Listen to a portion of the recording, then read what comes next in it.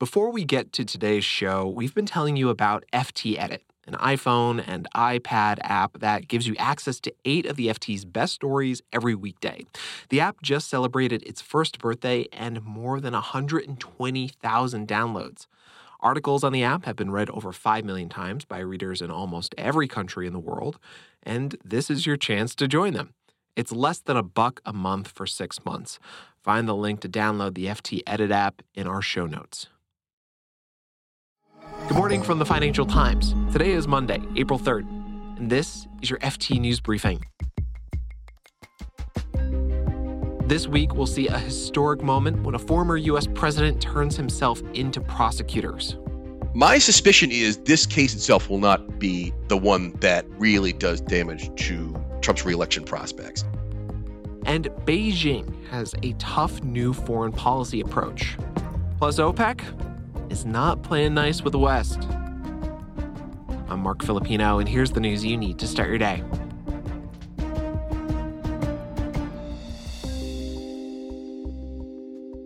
This week, former President Donald Trump will turn himself in to New York prosecutors. They indicted him last week on charges that will be revealed tomorrow.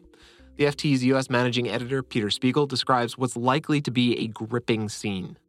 He's going to have to show up in court in Lower Manhattan. He's going to be arrested. He's going to be fingerprinted. There's going to be mugshots.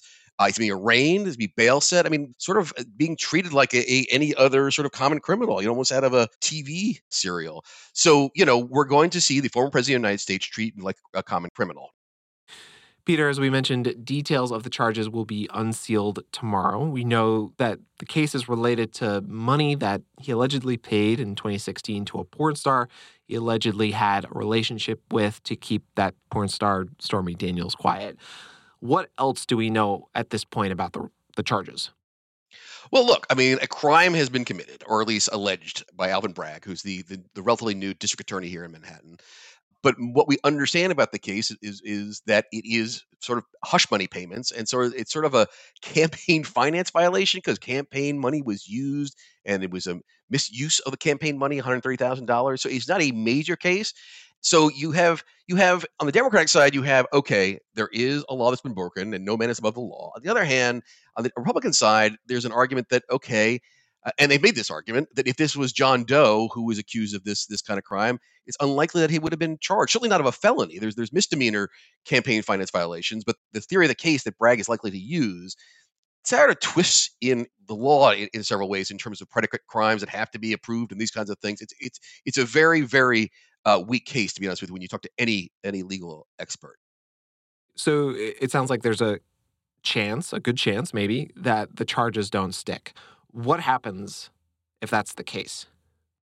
Well, look, I mean, I would say that there are 3 other cases being built right now. Georgia's is likely the next one down the pike. That is a much more consequential case. That is election tampering, and there's audio tapes. There's a prosecutor there, also elected Democrat, and almost everyone who's looked at that case says that's a much stronger case. The incident is much more consequential. All right, paying off a mistress to shut up. It's immoral and maybe illegal, but come on, this is not a case that's going to set the country on fire. Trying to pressure the governor and secretary of state of Georgia to overturn a proper election, that is the foundations of our democratic system. That's a serious case. And so I think if the New York case ends up falling apart, I think a lot of people would just shrug and say next. And the next ones are the big ones. This is in the case of Georgia, an attempt to overthrow a rightful election. The federal government, the Justice Department has 2 cases, one on the Mar-a-Lago classified document case, and in January 6th, it's an insurrection. I mean, those are way more consequential cases than I paid off a mistress. So, I mean, I think that although this sets the precedent and is historic, the serious cases are the ones yet to be brought. Peter Spiegel is the FT's U.S. managing editor. Thanks, Peter. Always a pleasure, Mark.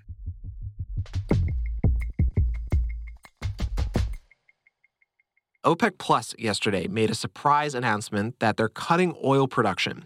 Saudi Arabia and other oil producers in the group say they'll reduce output by more than 1 million barrels a day. Our U.S. energy editor, Derek Brower, says this is a really big deal for a couple of reasons. One is that the global economy doesn't look terribly healthy to a lot of people, or at least it looks like it could be in peril at some stage. And inflation remains a problem, and oil prices are a huge contributor to inflation. So the idea that Saudi Arabia would be trying hard to raise oil prices would be pretty annoying to a lot of Western governments that have been trying to drive them down and to beat back inflation. That's one thing. Second is the politics. It shows that the US-Saudi relationship is fraying or frayed. And it also shows that Saudi Arabia remains a pretty critical ally of Russia. Russia was the one who a couple of weeks ago insisted that it was going to keep cutting oil production in retaliation to Western countries and their effort to impose a price cap on Russian crude oil exports. And now here you have Saudi Arabia once again sticking with its ally, Moscow, in agreeing to cut as well. And that will not sit well with all of the Western countries that are trying to remain united and project a position of strength. That's the FT's U.S. energy editor, Derek Brower.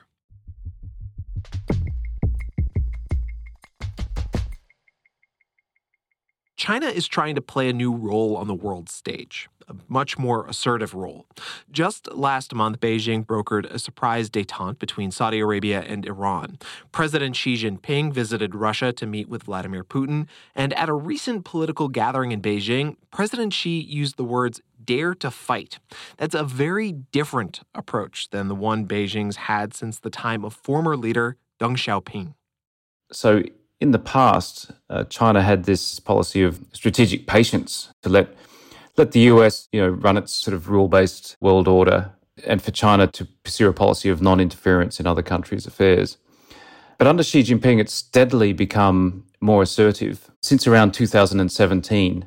And this year in particular, at the annual meeting of China's parliament and its top advisory body, Xi unveiled a new guidance, a 24-character guidance, in which he had the words, "dare to fight." And this guidance was a play on a 24-character guidance issued by Deng Xiaoping 30 years earlier. But in Deng Xiaoping's version, he was advising strategic patience, hide and bide, whereas Xi is now urging cadres to be much more active. So, Joe, why is Xi Jinping encouraging this more activist approach right now? So there's a number of reasons. China's economic power has grown. Xi Jinping's pursued a much more aggressive foreign policy.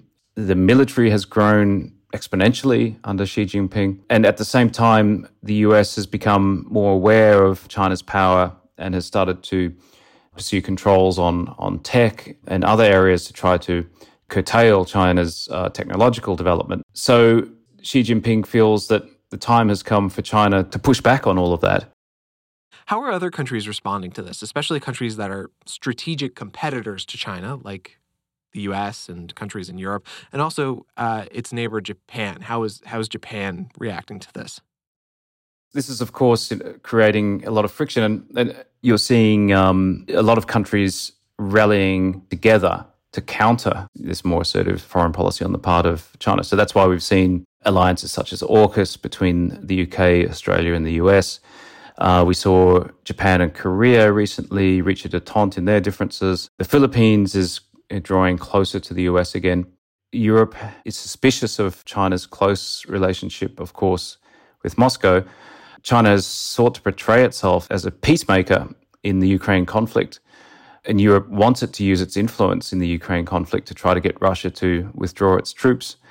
But the West is deeply suspicious of Russia's intentions in that conflict. From the Chinese perspective, China is very suspicious of NATO's motives in the Ukraine conflict. And China doesn't want to see a complete defeat of Russia because it sees Russia as a useful partner in its efforts to push back against the US. Again, this comes back to the point that China is convinced, and Xi Jinping, I think, is convinced that the US wants to contain what he calls the rejuvenation of the great nation of China. Joe Leahy is the FT's Beijing bureau chief.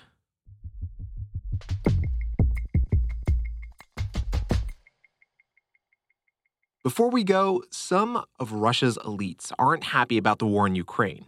But if they haven't already left the country, they may have a hard time skipping town.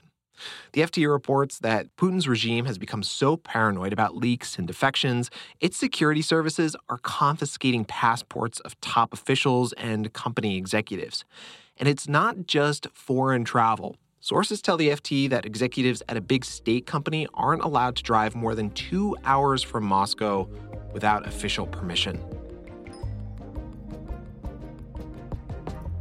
You can read more on all of these stories at FT.com. This has been your daily FT News Briefing. Make sure you check back tomorrow for the latest business news.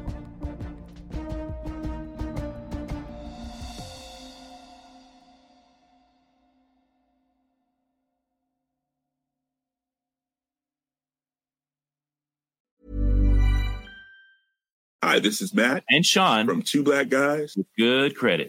From a local business to a global corporation, partnering with Bank of America gives your operation access to exclusive digital tools, award-winning insights, and business solutions so powerful you'll make every move matter. Visit bankofamerica.com/banking for business to learn more. What would you like the power to do? Bank of America, N.A., copyright 2024.